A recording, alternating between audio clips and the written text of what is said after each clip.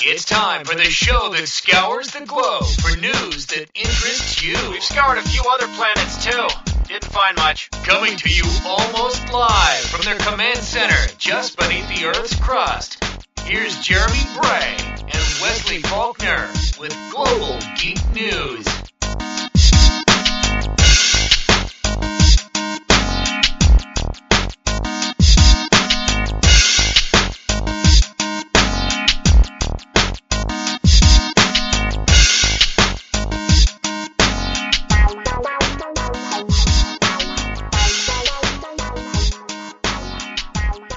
Hello everybody, and welcome to the Global Geek News Podcast. This is episode 71 of the Global Geek News Podcast. As always, I am your host, Jeremy Bray, alongside my co-host, Wesley Faulkner. How's it going, Wesley? Things are going great. Yeah, sounds like it after I saw your little video last night. Yes. My awkward video, you mean? You'll get better on camera over time.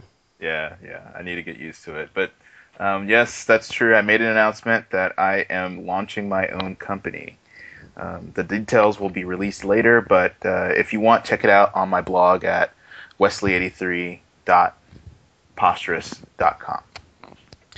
Yeah, it sounds like it's going to be interesting. Make sure to grab the domain name before anything else, because that's usually the hardest thing to get. Yeah, I've got the domain name, and I also got a shortened domain name for my URL shortener that's going to be used with the service. So I have all that locked down. That's what I need, is I need a good URL shortener. Just giving people bit.ly links, I just don't like that, because there's no way for them to really know where the link goes to. Mm-hmm. And I just see that as more of a security issue more than anything. But maybe someday. Yeah, it's a .me extension, which is the shortest I could find. And before the dot, I got 4 letters, so total it's 7 characters. Hopefully that should be short enough. Yeah, I would think so. I'm not sure what most of them run anymore. I know a lot of them run around like 5 or 6, so I would think 7 would be good. Yeah, it's a little bit longer, but it would be nice if I can secure a 2-letter one, but those are all gone. Yeah. Anyway, for those unless I get a new XXX domain or something. Yeah, you never know. I don't know. I'm kind of curious to see just how popular those domains are going to be. Yeah.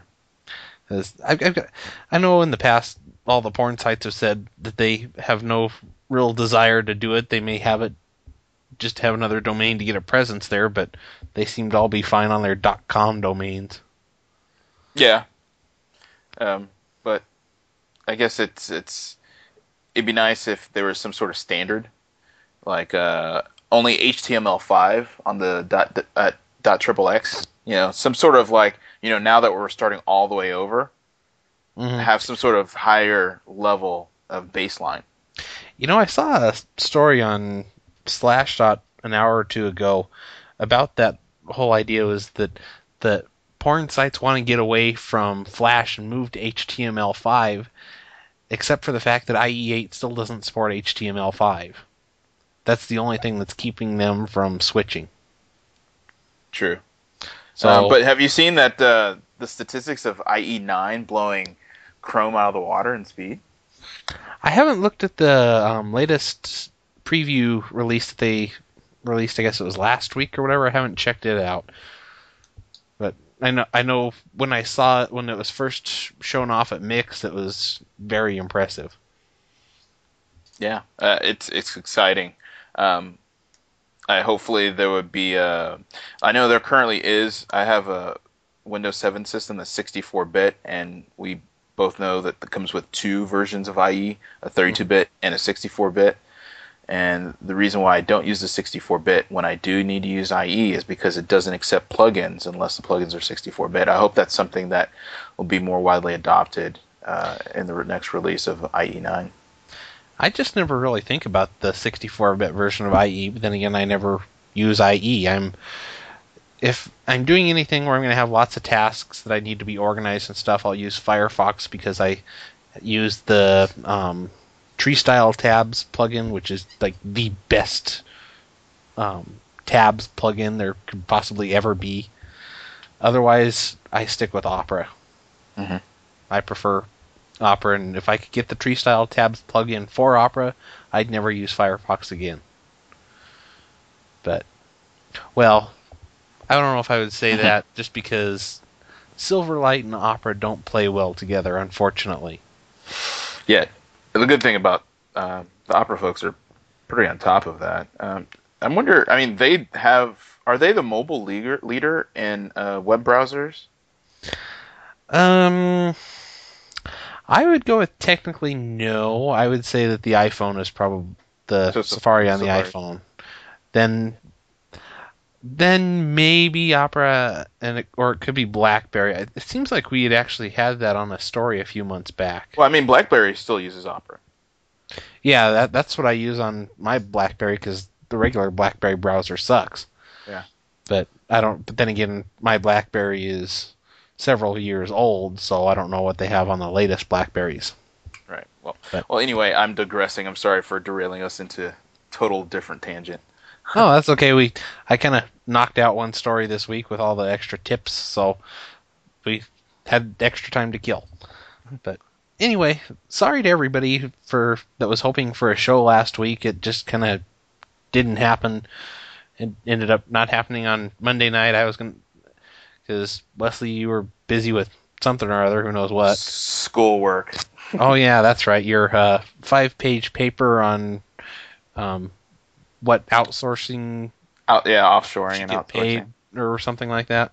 Yeah. And then I was just going to do a solo show, and things didn't quite work out. It just got one interruption after another, and by that point it was like Thursday. It's like, okay, I don't really want to release a show Friday when we're going to have a new one first part of the week, so just skip that, do a couple of blog posts, and call it good.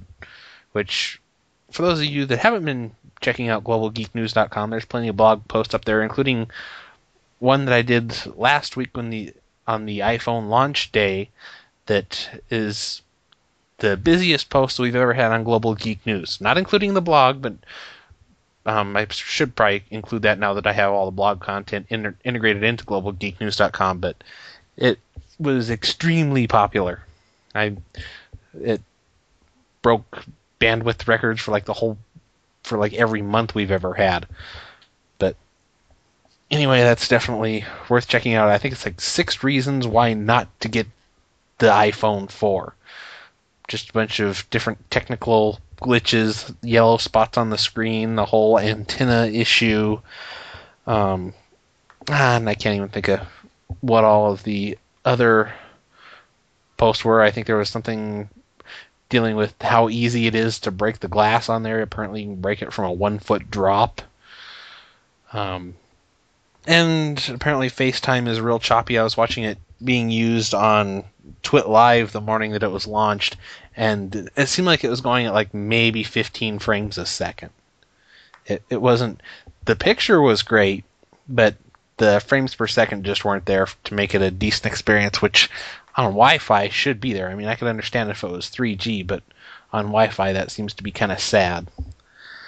But anyway, there's certainly more things to check out on that, as well as globalgeeknews.com, which is, of course, where you can find our show notes for this show and every other show, which you have all the links for all the stories that you can follow along on the stories, catch some of the details that we don't get a chance to catch, as well as all of our tips of the week and everything else. All right, good show. Yeah, this has been fun. See you guys next week. Now, go ahead and jump right in with the stories. We since we did miss last week, I already had all the show notes and everything done for last week, so I basically just swapped most of them out for new stories. But there wasn't a whole lot of new stories out of last week other than the iPhone and stuff. But I did carry over all of the tips of the week, so we've kind of like doubled up on those. So anyway, get started with one from last week that I carried over. Apparently, at least for government workers, your Fourth Amendment won't protect you from your personal text messages on government phones. Well, I think this is true with all employers, not just government workers, because if you look at when AMD sued Intel, and they asked for the emails from all the executives. They got all their emails. So if they use that email system for work or for personal use, all those emails were included in a subpoena as to look for evidence for the case. Same thing with because that the property of the email and the email system was of the companies. So same with phones. If you use phones for work use and for personal use, and it's paid for by the company, you are not protected by what you use that device for, because everything is owned by the company in question. So to me, it seemed clear that this is something that would fall under the same kind of umbrella of the law. Yeah, I used to have a personal phone separate from my work phone, but since I work for family and stuff, I really don't have to worry too much about any of this. But I think that's what most people should do, is always have a phone separate from their work phone, or at least have something like a Skype Google Voice combination or something like that. I think that's might be the best way to go. Right. It's kind of unclear on what happens if it is your own personal phone that you use for business also, and you get reimbursed for the service, like a portion or half of the bill gets paid by your employer. I wonder if this would still fall under that. I hope not, because that would be some more of an expense rather than a direct ownership of the device. I would think it probably would be, just because of everything all the issues that came about with the whole Sarah Palin email thing, whether she was using her personal email for state business and whatever. So I've got a feeling it probably would be. Don't necessarily know if I like the idea, but I say keep work and personal life separate as best you can. Yeah, that seems the safest. That's what I would do, but then again, I don't work for like a normal company, so yeah, sure. So if you're at least a government employee, and probably in most any company, you might want to have an extra phone or have some kind of an arrangement hooking Google Voice into Skype or something crazy like that. There's ways out there to get around stuff like this. Yeah, or if you have a BlackBerry, there's BBM, which I heard is untraceable. But there's also with smartphones, there are separate apps you can use to use proprietary systems to get around this. But to be safe, use work stuff for work and personal stuff for personal, and don't mix the two. Yeah, speaking of which, I know Microsoft launched the MSN Live Messenger on the iPhone last week, which I definitely hadn't expected that. I think it's awesome. I like this put it on everything culture that Microsoft is starting to have.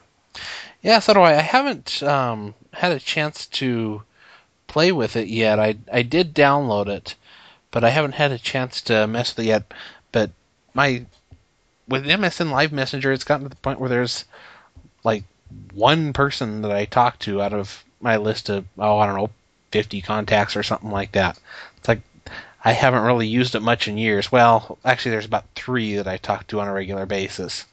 Otherwise, I haven't really used it much in years. I used it more probably 10 years ago than I do now. Yeah, I don't use this in messengers. Ever since Twitter's come out, I don't really use them all that much.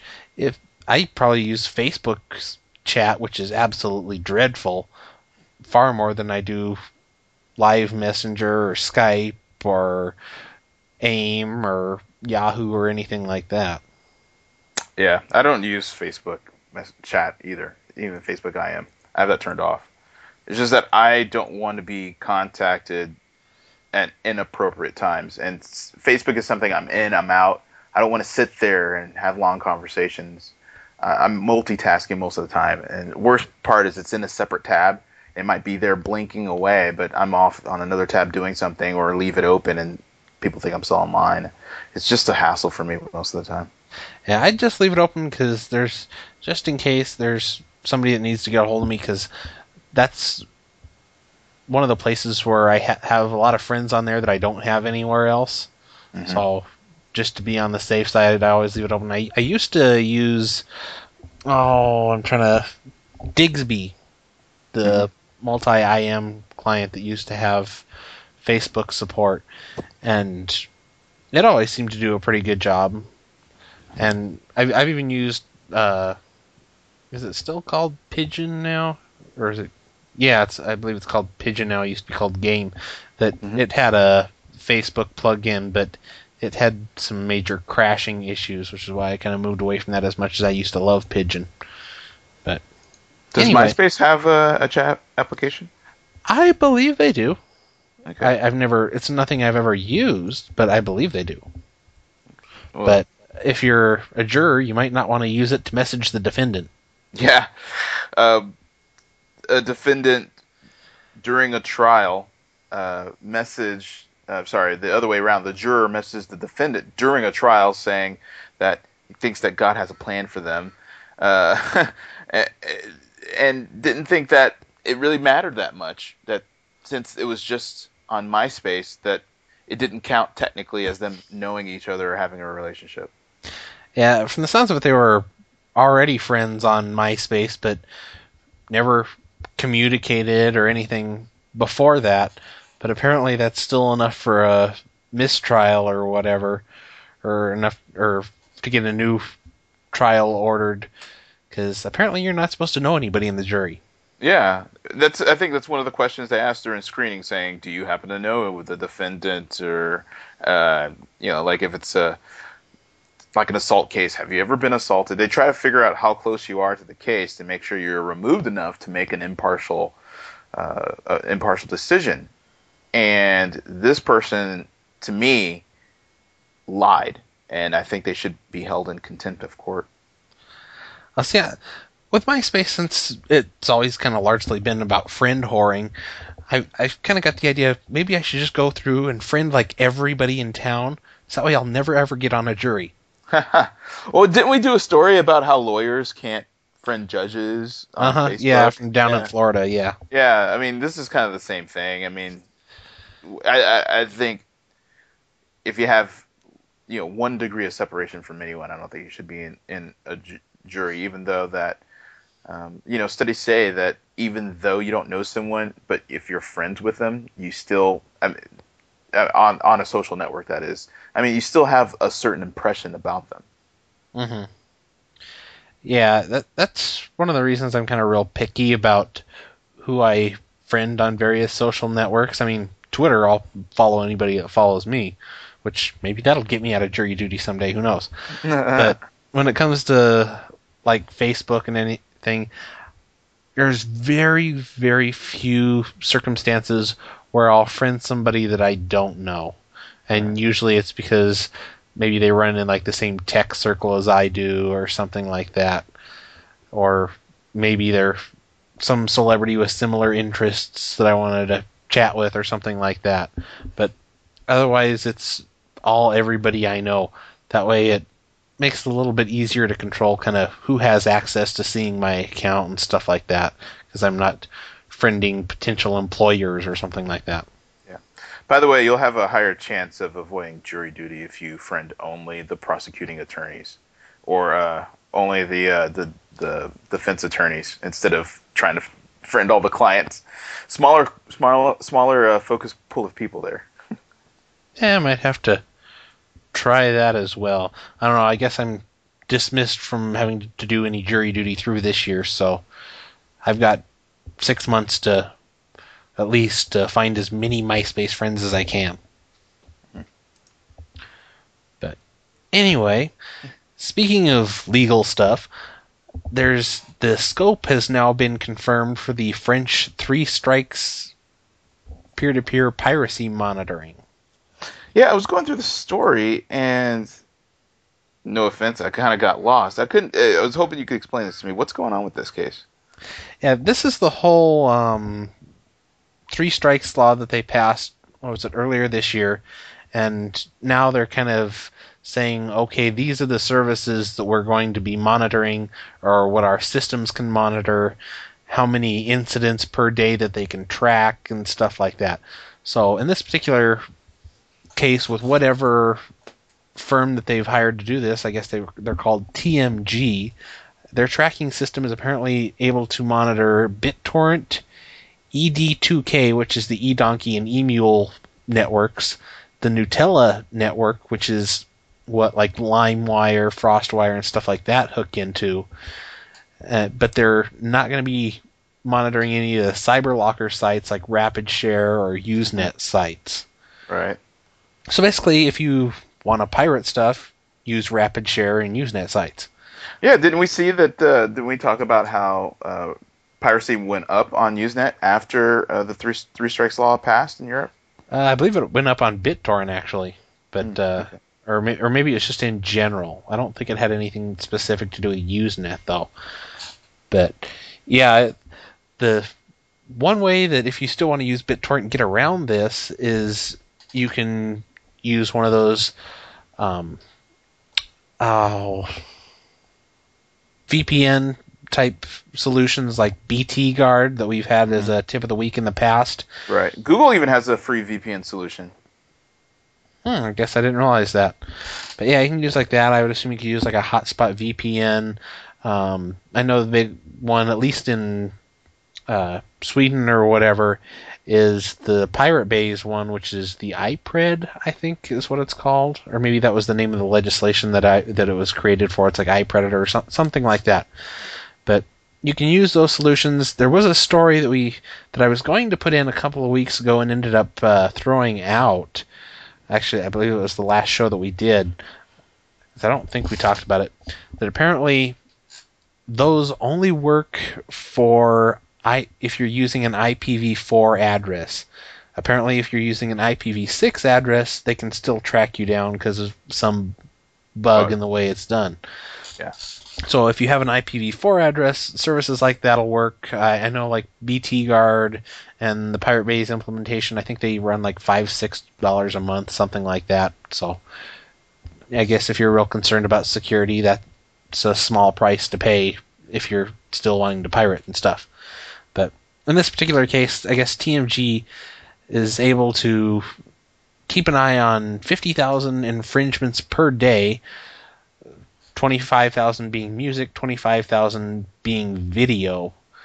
So, assuming this is true that they can monitor that many at a time, I would say that they could do a nice little dent into the piracy over in France, at least in terms of the BitTorrent, eDonkey, eMule, and Gnutella traffic. I'm going to make a prediction. I'm going to make a prediction that we might see the invention or the rise of, I'm not sure if this exists, of hotpot servers outside of these countries with three strikes. For instance, think of it in Switzerland. There's a server that people can remote log on to and say, I want to have these files, and have those files downloaded to that server. Thus, they're not, quote unquote, breaking the law in their own country because the download, it's like a remoting into another server, and so it's downloading there.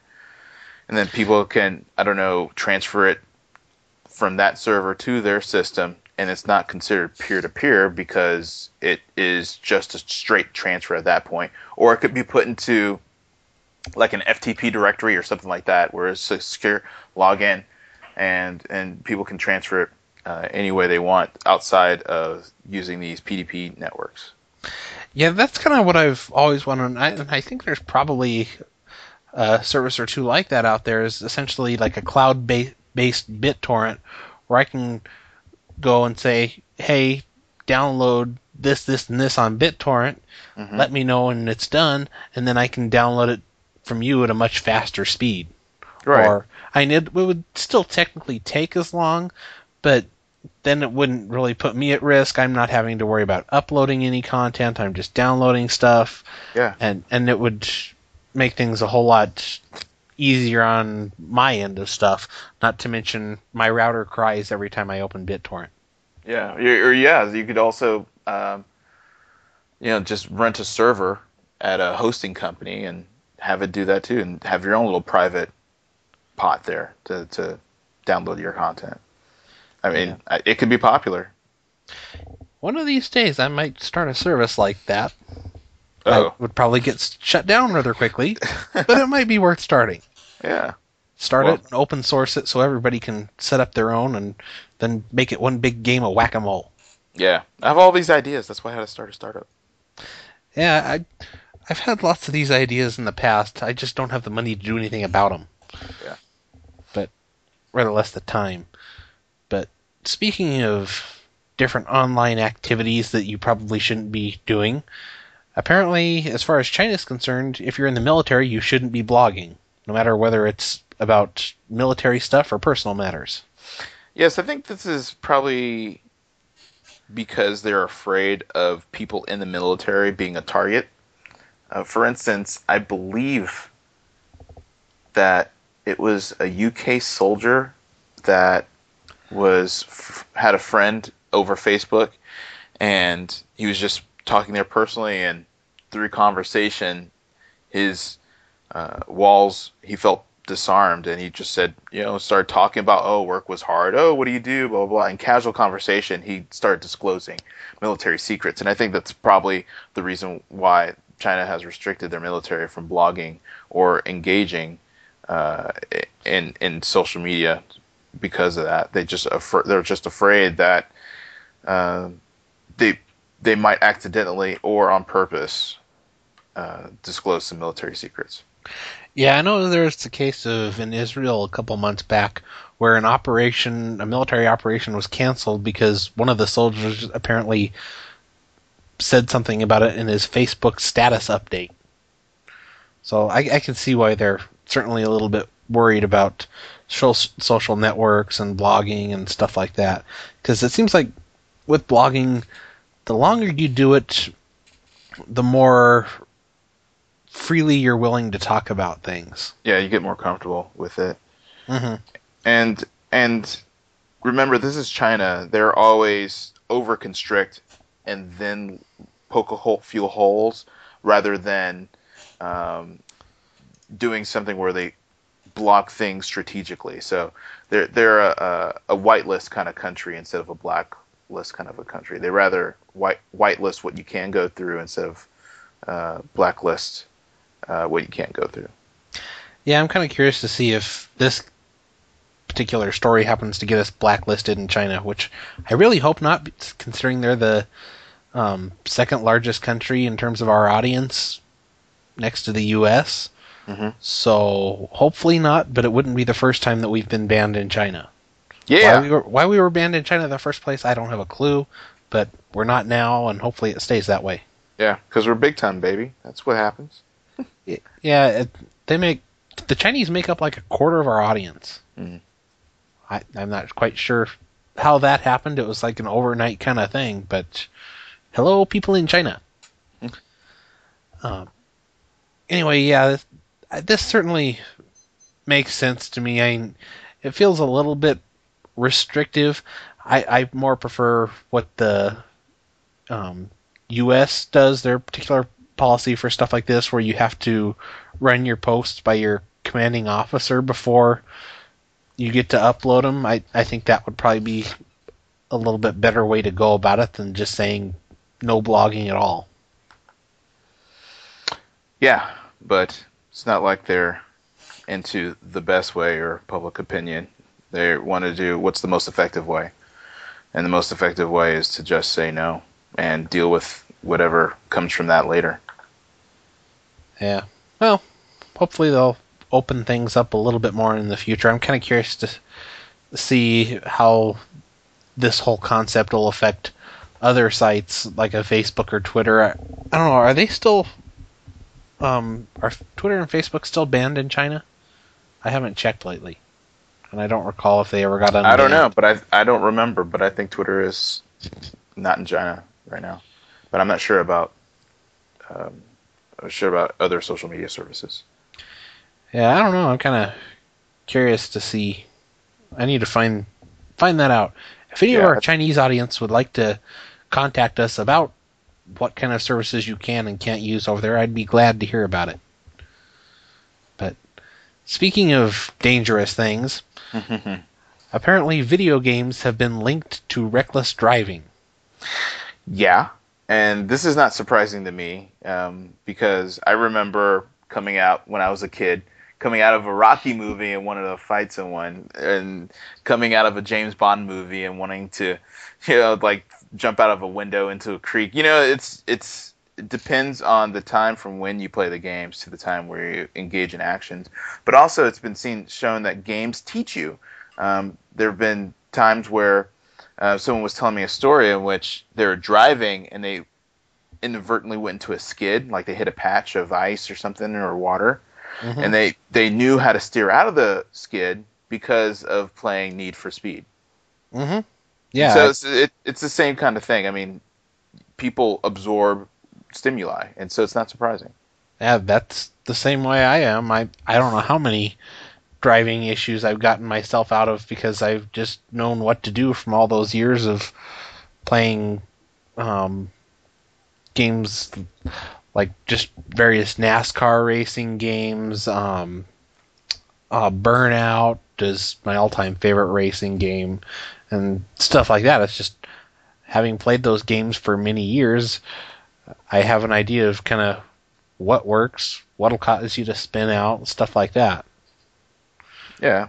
And so these studies are just a waste of time to me. I mean, yeah, they're not showing a direct link. They're just saying, "Oh, hey, this is quite the coincidence that apparently after you've been like half of kids or whatever after they play a video game tend to drive more recklessly, whether it's speeding and weaving in and out of traffic or whatever."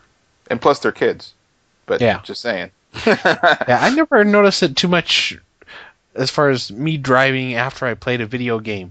Now, I do, however, I have noticed that when I've been driving on the interstate for a couple of hours and I go to in-town driving, I tend to drive a little bit faster than I normally would. Mm-hmm. I think also all this relates to kids anyway, has to deal with the pool of knowledge that they have to draw from. When you're younger, you have less experiences, so the experiences you do have are weightier than an adult that had tons more experience, because it gets diluted with all the other experience you might have in life. And so that's why when they talk about video games, TV, even comic books, of course that's going to affect the kid more, because they have a smaller pool of knowledge to draw from. Mm-hmm. Yeah, and I think in the end it just kind of boils down to how well a kid can really absorb this kind of stuff. And I think that's the case for pretty much all video games, especially like the more violent ones, violent movies and stuff like that. Some kids can deal with stuff like that a whole lot better. I was one of those people that I've been playing mature rated games since, I don't know, what year was it that Wolfenstein 3D came out? 93 or something like that. Yeah. So I was basically, 5 at the time? So, I mean, there's just some people that can handle it a whole lot better than others. And it seems like I saw a study or whatever a couple of weeks ago. I don't remember if we covered it or not, saying that people that had inherent violent tendencies had a chance of becoming more violent when they played violent video games, but as far as the average kid, violent video games had no effect on them. Yeah, they should just do a study, if they want to do a study, saying, does playing video games change your concept of what's right and what's wrong? Because I don't think it does. They said people who are violent get more violent, but I believe they don't think that they're doing anything wrong before or after when they're violent. I just think that maybe they got more ideas because they are looking for more ideas. And same thing with people who aren't going to hurt anyone. They still think it's wrong after playing a zombie game and shooting zombies in the head. I just don't think video games or this other stimuli changes what people feel or kids feel about right and wrong. Yeah, I mean, just because I go and take a chainsaw to a bunch of people in a video game doesn't mean I'm going to do it in real life. Right. Not to say that I wouldn't like to on a couple of occasions, but I never have, and I don't think I ever will. Yeah. Maybe. Exactly. Maybe. I'm not holding you to that. Yeah. Anyway, apparently the iPhone is crushing some records. The Yeah. iPhone 4, anyway. Yeah, the iPhone 4 has a record number of sales, up 70% from the 3GS, which is actually not terribly surprising since the 3GS was incremental upgrade over the 3G. But people have been holding out for the next iPhone. It's been rumored, and as people learn Apple's release cycle, they know not to buy new phones. So there's tons of pent-up demand for it. Well, I think a lot of it's the case that the 3G came out 2 years ago, and that's kind of when everybody upgraded from the original 2G version to the 3G version, because 3G is a whole lot better than 2G. Mm-hmm. So a lot of those people were under contract and didn't upgrade to the 3GS. Now their contract is over. The iPhone 4 is out. Let's all upgrade to the iPhone 4. Right. I think that's probably the biggest reason for it. Either that or AT&T is just making a whole lot of people really happy. Right. And also, I need to also make sure I apologize or retract my statement or eat crow about how the antenna was supposed to improve reception. And lo and behold, I think we found out it does exactly the opposite. Yeah, rumor has it that supposedly there was going to be a software update today that would fix that. I haven't seen any evidence of that. Steve Jobs has said, no, there's no issue. There's something coming out soon. I'm guessing that'll fix it or whatever. But yeah, there was a video that was part of my blog post last week that Gizmodo posted showing that if you hold the iPhone in a certain manner, like with your left hand or whatever, and you cover up or touch a certain part of the sides, which is the antenna, what could be a 5-bar connection goes down to no connection at all. Yeah, like searching for signal, which is a flawed design. And Steve or Apple says, just don't hold it that way that does that. Or purchase our $30 case that we have for the iPhone 4.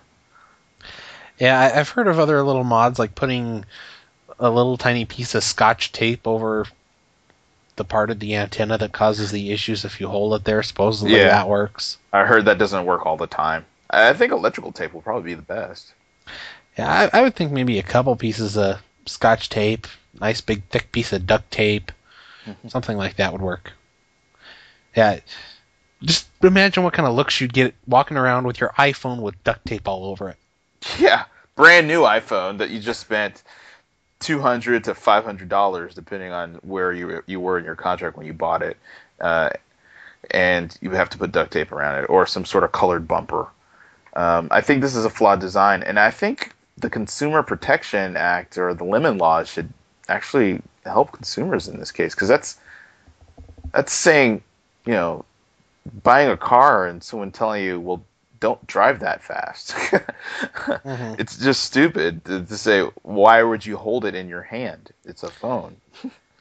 Yeah, and they seem to make a whole lot of a big deal about, this glass that we're using now is so much harder and everything. It's like, yeah, that's why there was also another post or another part of my post last week. Somebody that dropped an iPhone from 1 foot high, shattered the back glass. Yeah. I'm not sure if I think I may have posted the link to the video in there as well, or of somebody that took his brand new iPhone, dropped it on pavement 3 times, and it broke the glass from, arm height or whatever. So it's not all that as strong as they would like you to believe anyway. Yeah, this reminds me of when the Wii came out and people were throwing the remotes into their televisions. Seems like you get the same amount of negative press with good press. I shouldn't say same amount, but they're both buzzing at different points of the day. There's so much bad stuff about the iPhone 4, and there's also so much good stuff about it. People talking about, you mentioned that the FaceTime was crappy. Some people say the FaceTime is great. Same thing with, I saw someone take a video with FaceTime and upload it, and to me it looked horrible. because they're using the front camera as doing like a walk and talk. Hmm. To me, it looked horrible. It looked very crappy. But some people raved that it looks awesome. I think it's a little bit of that placebo effect. But I said it last time we recorded 2 weeks ago. It looks like a really good piece of hardware, nonetheless, overall, except for this antenna thing. Yeah, I've seen some video mainly from the back camera that looks really good. A little oversaturated, but it looks really good for the most part. I haven't seen much of video from the front-facing camera other than just what little bit I saw on FaceTime. But even that, it looked pretty good on the whole frames per second issue. Again, maybe a little oversaturated, but compared to other devices, the color looked a whole lot better. Yeah, the video I saw was from Jennifer Van Grove of Mashable fame on her blog, which is also a Posterous blog. She took a picture, and she also took some video from her front-facing camera, and I just thought it was washed out and pixelated. I didn't like it at all. So if you want to look at it, go check out our blog. Yeah, I'll have to check it out a little bit more. But no, there was something I was going to say about it, and I don't even remember what. Oh, Well, in other telecommunication news, Google... Yeah, apparently Google Voice is now open to everybody, or at least all Americans. Yeah. They released it. It used to be invite only, and that restricted its growth. But now, and also they gave priority to that EDU students. But now it's open for everyone. Everyone in the U.S. anyway can now just go to Google Voice and sign up for an account. Yeah, so if anybody needs them, I still have 2 invites, I think. But yeah, for those that haven't used Google Voice or don't know what it is, it was originally built by Grand Central before Google purchased Grand Central, and it allows you to do a number of things. Like if you want to have one number for everybody to call, yet it'll ring through to multiple phones, so that way whether it's on your cell phone, whether you're at home, whether you're at the office, whatever, it'll ring through to whatever you tell it to ring through, so that way people can get a hold of you at any time without having to have your actual cell phone number or whatever. As well as it will transcribe voicemails left for you. It'll send you a text message with the voicemail. It'll send you an email with the contents of the voicemail. And the voice recognition on that seems to be pretty good. At least when it sends you an email, it'll also attach the MP3 of it so you can listen to it if it's not the best. And it does like different shades of gray for the lettering for the transcribing, so that way if it's like black, you know it's sure that that's the word that they said. But if it's like a real light gray, it means that Google's not 100% sure about the word that they said. So, but in the end, it's really nice. I know a lot of people use it to get around the whole long distance calling thing for their house. Because with it, you can go on your computer, say, okay, connect me to this number. It'll connect to that number, and it'll call your phone at the same time and hook you with the local number and hook you to them over the long distance. But as far as your phone is concerned, it's talking to a local number, so you don't need a long distance plan anymore. Yeah, and you can also use the same method over the internet to send text messages using your Google Voice number to people who are on unlimited plans and can't send text messages or don't have that capability, or do they want to send international text messages? Another thing that's great about Google Voice, you were mentioning the voice recognition, with them opening it up to everyone, what they do is they actually listen to those calls, and that's how they refine their algorithm for doing voice recognition. So opening it up to the whole of the United States will help them refine their algorithms for doing voice transcriptions for voicemails. Yeah, it's real nice. One of the nice ways that I like to use it is for call screening. Yes. Because while it's connecting to you, it'll call you and say, and before it calls you, it'll ask them, hey, identify yourself while we try and get a hold of this person. So they say, my name is John Smith or whatever. Then it calls you, you pick it up, says, hey, this person named, and then it'll be themselves saying John Smith or whatever wants to talk to you. Would you like to talk to him or ignore him? Well, you can hit one button to talk to him, and hit another button to ignore him. That way, you can ignore whoever it is. If you don't happen to recognize the number, you can ignore it. But in a lot of cases, say there's somebody that's calling you to talk business, you may not know their number by heart and not recognize it, have it in your phone or whatever. Well, since they identify themselves, you can know, hey, is this somebody I'm doing business with, or is this somebody calling to talk to me about raising funds for the local fire department or something like that? Yeah, but some people get confused by that. Like when I first started when I just got my Google Voice number and I gave it out to a couple people, people think it's voicemail, and so they start saying, "Oh, hey, Wesley, sorry I missed you, blah, blah, blah." And then they says, "You have a call from," and I hear, "So, hey, Wesley, I'm sorry I missed you," and because they don't say their name. Yeah, I think I've got like 2 people like that. One of the good and bad things about it is that when somebody calls you, no matter how many other times they call you from that number, it'll always be that first time of when they record their name or whatever. They never get a chance to like re-record it or anything, which can be annoying if they do something like that. But at the same time, you'll always know that if you get a call from this from such and such a number, that it's going to be from that person, which is nice if it's like a cell phone number or something like that. But if it's from like a department store where it could be anybody, that's a bit of a pain. Yeah.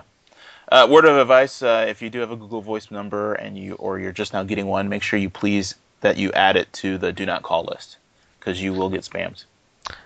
I haven't had any problems with that yet. Well, I have a California number and I get spammed all the time. Yeah, I don't get too much of the occasional wrong number or something like that. But yeah, normally I never get anything like that. But yeah, for those that haven't checked out Google Voice before, it's definitely worth checking out, especially if you're looking to dump your long distance plan. Nice way of saving money. Yeah, and apparently people trust Google. Yeah, which is kind of surprising considering all the bad press that they've gotten from the whole Wi-Fi data stealing thing. Yes. According to a study by research company Zogby International, people trust Google, Apple, and Microsoft more than they trust traditional media, which is not surprising because I believe you see more one-on-one engagement or even commitment or even press releases from these companies. So you keep getting flow back and forth between these companies, and you don't really get that with a CNN or a Fox News or anything like that. Yeah, according to this study of 2,100 people, found that nearly half of people trusted Apple, Google, and Microsoft either completely or a lot, compared to 13% for Twitter, 8% for Twitter and 13% for Facebook, which, considering all the privacy issues around Facebook and not Twitter, kind of surprises me a little bit. But yeah, apparently, as you look down in the different stats for like different age groups and stuff like that, more people tend to trust these companies that they get these great services from than traditional media like a Fox News or something like that, where in many cases they have some kind of an agenda. They're feeding you whatever information that they want you to hear. They don't really give you any control of the content. Excuse me. They don't really give you any control of the content, or there's very little feedback involved or anything, and I think it's just largely a case of what you're going to see with pretty much any kind of a broadcast medium, is that they're not going to be trusted as much because they have a lot of power and they can pretty much use that power in whatever way they want. But at least with like an Apple or a Microsoft or a Google, there's at least some more interaction, there's more accountability, because as far as they're concerned, safety and trust is a real big issue. Yeah. Especially since they provide mostly free services, except when we talk about Apple, so that they need trust to gain users and to stay in business. But and you could say the same thing about the advertisers and mainstream media. But then again, those are non-targeted, non-specific demographics that they're aiming for, and so customization is the new personalization. And without being personal, it's hard to have a connection with any type of service, and that's probably the problem that the traditional media is falling into. Yeah, and I'm just thinking about this a little bit in terms of the fact that with Facebook having 13% of people having some faith in them compared to like Microsoft, Google, and Apple, just kind of thinking about why that is. It's like Facebook has never really built their reputation on your privacy or anything like that. As far as they're concerned, they want all your information to be out there and available. So that kind of makes sense for them and Twitter as well. But at the same time, it makes a lot of sense why so many people have trust in like companies like Google and Microsoft, because you kind of have to when Google and Microsoft are two of the biggest email providers that there is. If you're going to trust somebody with something as private as your email, you're going to need to trust those companies a lot. You're not going to trust your email to just some random company. Right. And plus, you have to make sure that that what you hit your horse on, make sure that they survive, because you have an inherent need for them to stay in business too. So you become a little bit of their cheerleader, and that also increases the bond and increases the trust. Mm-hmm. Speaking of which, Google, get your crap together. Your spam filters are sucking lately.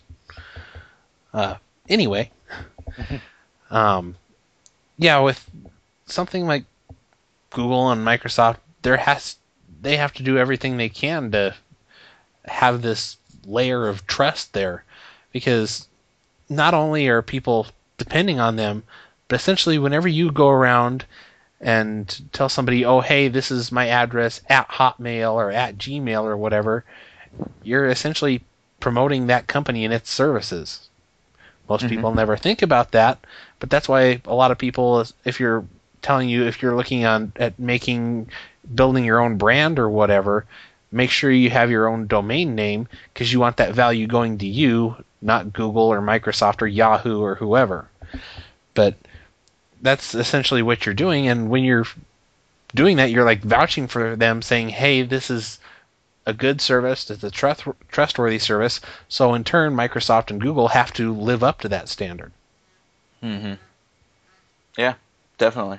And speaking of trust, most people trust credit cards and they trust PayPal, and it looks like Visa is trying to move into that trust circle to get a little bit of that micropayment business. Yeah, I don't think I would ever trust a new payment service right out of the gate. That's one of those things, from a security standpoint, they're new, they haven't really been tested yet. I kind of want to wait and see if there's any major security issues, anything like that. But apparently Visa has launched what they're calling PayClick, which is kind of like a PayPal that they're gearing more for teens. Basically, they're wanting teens to use it for purchasing music, games, maybe assets in games and stuff like that. Basically anything that you're going to purchase for less than $20. Right, and allow those purchases to be monitored by a parent. I think this is stupid. Sorry, because I don't mean stupid. Sorry, let me take that back. I think targeting a certain demographic is not good. They should release this to everybody and everyone and everywhere. And this might sound good for people who want to appeal to parents, because Visa is a name that people do trust. But I would like to see more competition in the micropayment business, because I think some of the fees are a little outrageous. And I'm glad that they're getting into the space. I just wish they were more of a direct competitor to PayPal. Yeah, I like to see certainly more competition, but at the same time, I don't see how they're going to do any better than anybody else has done. I mean, Google has their Google Checkout. They're barely a competitor to PayPal. Amazon has their own payment service. They're on nobody's radar pretty much. I mean, when it comes to buying things on the internet, you either directly use a credit card or you use PayPal. Right. Anything else, nobody even knows about them. I mean, to some extent, there's a little bit of recognition with Google Checkout just because they're kind of offered everywhere. Mm-hmm. But whether it's like this or Amazon's payment service or whatever, nobody knows about them. Nobody's heard of them. So trying to make any inroads into this kind of market is very difficult when you have companies like PayPal that have such a strong stranglehold on the whole market. Well, if you look at all the relationships that Visa already has, they're getting a little kickback in the transaction fees from all these merchants all around the world on the internet. If they said, hey, use this service instead when someone wants to use a payment service, and instead of us charging, 35 cents per transaction plus 2% on top of that, or how much they charge, we'll do half if you use this new pay service that we're launching. I think that would be compelling, and I think that they could get established fairly quickly with the relationships they already have. But that is, of course, if they wanted to distribute this widely. But since they're doing this targeted demographic and looking for developers to integrate their SDK, this may be successful. This may not be successful. I'm not sure. But there has to be some really good incentives for people to integrate this into their service. Yeah, there's got to be some major partnerships right out the door for, like, they have to work with like an Amazon or something like that, saying, hey, here's our SDK, implement it, and we'll cut you this special kind of a deal. And I think if you can get the big players on board first, you'll have a little bit of an easier time going for all of the smaller players, like maybe like a Zip Zoomfly or something like that. Mm-hmm. So I think if they can do that early, they'll have a small chance, but if they don't do that, they'll have no chance. Yeah, they're going to need to talk to all the popular kids on the block and be on par with PayPal and have the same kind of plugins. And they just need to court. They can't just put it out there. They actually need to court people to use it. Mm-hmm. Yeah, it's not going to be an easy thing to get a lot of attention, especially attention of teenagers. That's got to be probably the hardest market to really crack. Excuse me. Apparently my pizza didn't agree with me tonight. But yeah, it's going to be a hard market to get into. But our final story is, speaking of purchasing things, apparently WordPress has purchased Plinky, a service I've never heard of. Never heard of it either, but it sounds pretty innovative. That what they do is they give you suggestions on what to blog about. And people, I guess, like when you see those Facebook surveys, they see these questionnaires and they're like, oh, well, I'll fill that out. But it's kind of like that same thing, but with blogging. With you're getting a starting subject and people who want to write, but they just don't know what to write. This is the what are you doing for the WordPress world. Yeah, I really need to look into Plinky a little bit more and just quite like how their service works, because in the case of WordPress, you basically have a lot of blogs about many different areas. So I could see how something like this would work for a personal blog where it would say, hey, blog about what you ate for dinner last night. But for when you're talking about more niche blogs, like, is it going to be able to suggest to you, hey, you should do a blog post of a how-to on editing YouTube videos? Or yeah. How niche is this going to get? Because I want to know, am I going to be able to use it on Global Geek News as to where it'll tell me, hey, there's a breaking news story out there, maybe you should blog your opinions about it? Yeah, that I don't know. I wonder if it can scan your previous posts and see what trending what themes there are in your posts and suggest new things for that. But I think that would also generate a lot of similar posts from a lot of different people, which I'm not sure if that's a problem or not. But I'm guessing it's just a whole bunch of open-ended questions instead of specific subjects that they're asking people to write about. Yeah, I'm on the Plinky homepage right now, and it looks like maybe it's one question for you to expand upon each day. So for today it says, what do you like most about your job or studies or whatever? And down below that you have everybody that's writing what they like most about their job. Well, that's going to be a real problem for a lot of blogs, because who's going to want to go to all kinds of different blogs if they're going to have the same content coming out of the same question? Not to mention that's going to wreak havoc with search engine results. Yeah. That's what I'm afraid of, especially when you're talking about suggesting tech topics. So that's for people who choose to turn this on, it like these will still be unique to the person. They're talking about their job, but they're not talking about what do you think about the iPhone 4. That's general. What people can say about the iPhone 4 is probably going to be mostly the same. But when people say what do you like about your job, that's more focused on you personally, and I think they're going to stay in that same theme. But the thing is, if people want to blog but they don't know what to blog about, why even do it, to tell you the truth? But I guess if someone's committed for some reason to write a blog every day, and they have problems thinking of something every day, I guess that's good for them. But I wonder why someone would do that if they couldn't think of what to write. But it could help some people, and I guess it's a great service for people, I guess, who want to use it. Yeah, I mean, there's a lot of days when I have the feelings of I don't want to write, I don't know what to write, look around for inspiration, maybe I'll find something, maybe not. Something like this might come in handy, but if for you this is a major problem, maybe it shouldn't be a blog that you have, maybe it should just be a Twitter account. Yeah, exactly. So, I think that would probably be better for most people than something like this. At least then everybody knows what you're doing rather than what you like most about your job.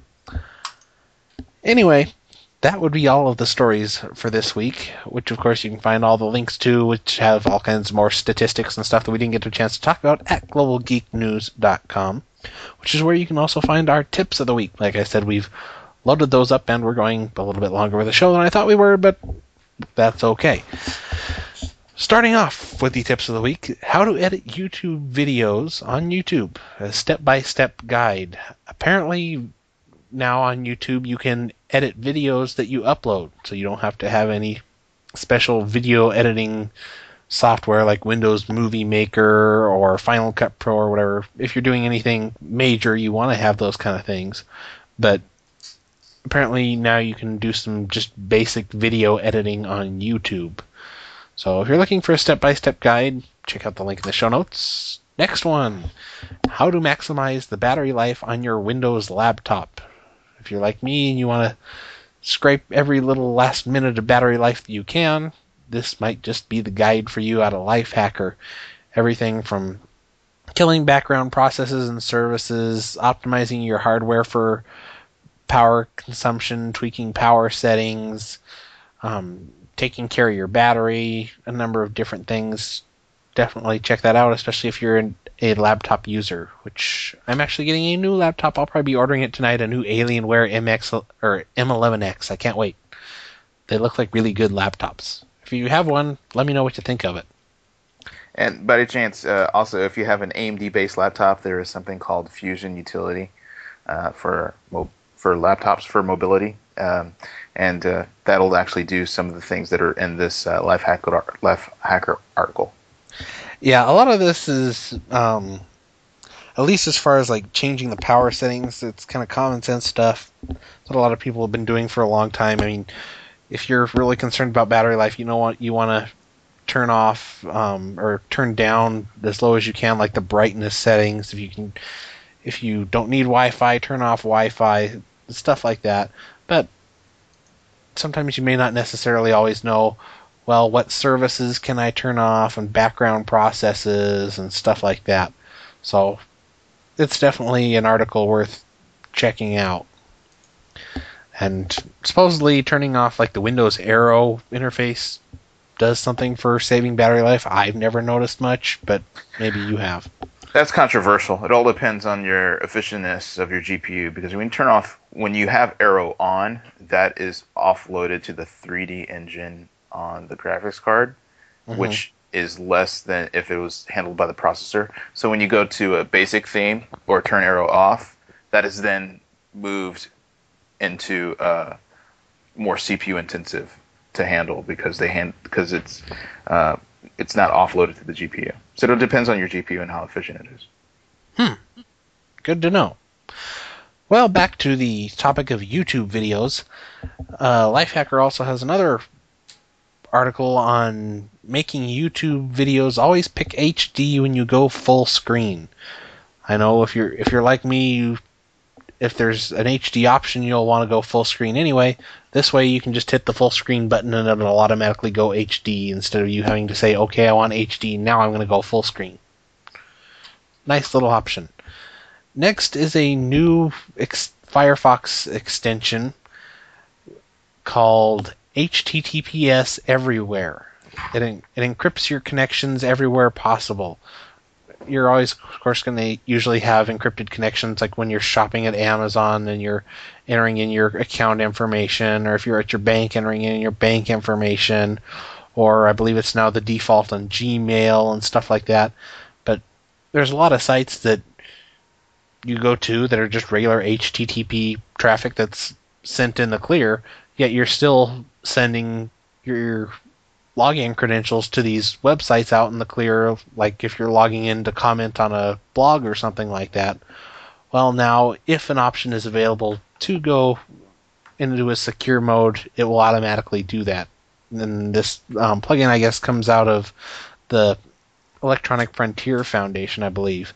So if you're more of a security conscious, especially if you're going to be using a lot of open Wi-Fi hotspots like at Starbucks, now that they have free Wi-Fi at Starbucks, this is something you're going to want to use. Actually, you'd probably be better off using like a VPN solution. But if you don't have the money to pay for something like that, there's always this option.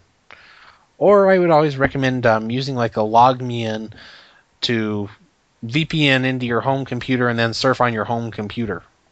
That's one of many options that I use from time to time. Especially if I am out of town and I need to access bank information and I'm on an unsecured Wi-Fi connection or something like that. Just VPN into the home computer, then from home get onto the bank. Anyway, another thing that you can find online is how to find good food online. If you're a lover of good food like me, and in some cases I like bad food too, but if you're looking for good food, there's a nice little guide for looking for good food. Anything from like farmers markets to like classic candies and stuff. Nice little post there from Mashable. Another one from Mashable. And second to last tip of the week is how to organize a successful meetup. If you're one to plan like Foursquare meetups or Tweetups or whatever, you might want to check this out to have the best chance at success for your group meeting up. And finally, how to sync iPhone notes to your Gmail account. I don't know about you, but whenever I have notes on my iPod Touch or whatever, it would definitely be nice if it synced to my Gmail account or somewhere else. That way I don't always necessarily have to have my iPod Touch with me to have my notes. Granted, I always carry my iPod Touch with me anyway, just because it's kind of like a mobile internet tablet, since I don't use it for media anymore, because that's all with my Zune. But if you have an iPhone and you're looking to sync your notes to your Gmail account, this would be a nice little guide for you. And I do believe that is all of our tips of the week for this week, since we kind of doubled up from last week. Don't forget to check out all of the other blog posts that we've had lately, like the 6 reasons why you shouldn't buy the iPhone, or the iPhone 4, at globalgeeknews.com, which is, of course, where all the show notes are, and a large number of other things. Don't forget, you can also friend us on Facebook, or fan us, or like us, or whatever they want to call it this week. on globalgeeknews.com on the right-hand sidebar, underneath the poll is where you can like us on Facebook. And probably starting next week, I'm going to start running a survey for like a month for listeners with our pod tracking stuff. I guess we can run some kind of survey to learn more about our listeners, what they like about the show, what they don't like about the show, that kind of stuff, for the possibility of running ads in the future. Judging by my just guessing from my stance on piracy and stuff like that, and the fact that I'm rather open and honest about it, I'm guessing we probably won't get much in the way of sponsors, but hey, it's worth a shot. Anyway, I guess that's pretty much all for this week. If you have any questions, comments, suggestions, feel free to stick them in the comments at globalgeeknews.com for this post, or you can always drop us an email, globalgeeknews@gmail.com, or you can always send us a tweet, which is at globalgeeknews, or you can send one to me personally, which is at PCNerd37, or if you have a comment for Wesley, you can send it to him at Wesley80 or at Wesley83. And for those of you that are wondering what's kind of going on with the Global Geek News Twitter account, I haven't posted as many stories as I was there for a while. That'll hopefully change starting tomorrow. But for those of you that are wanting just like tech news and Global Geek News related stuff, follow the at Global Geek News Twitter account. If you're wanting a little bit more of me thrown in there, follow at PCNerd37, because basically any stories I post on one, I post on the other. It's just on my PC Nerd 37 account, there's a whole lot more of me kind of uncensored talking about various other things that I don't have on the at Global Geek News Twitter account, which I find to be a little bit more professional. Anyway, I think that is all for this week. Don't forget, there's always the donation button. You can feel free to subscribe to the show you can subscribe to the show on iTunes, Zune Marketplace, whatever, anyway, for free. But if you'd like to help support the show, you can click the $5 a month subscription link that you can send us some money that way, or you can use the donations button, where you can just give a one-time donation of whatever amount that you would prefer. Anything over $100 will get you a free t-shirt out of the Global Geek News store, which is, of course, linked to at the top of the page. Anyway, I think that's pretty much it for this week, and I'm guessing we will be back next week. Anything else you want to add? No. Have a happy 4th of July holiday for those, because we're going to have a little break here in the United States. So everyone have a good week and a great weekend. Yeah, and try not to blow any fingers off or any other body parts. Yeah, everybody have a good weekend. I will be having my birthday this Saturday, so feel free to wish me happy birthday if you want. Until then, we will see you guys again next Tuesday. Later.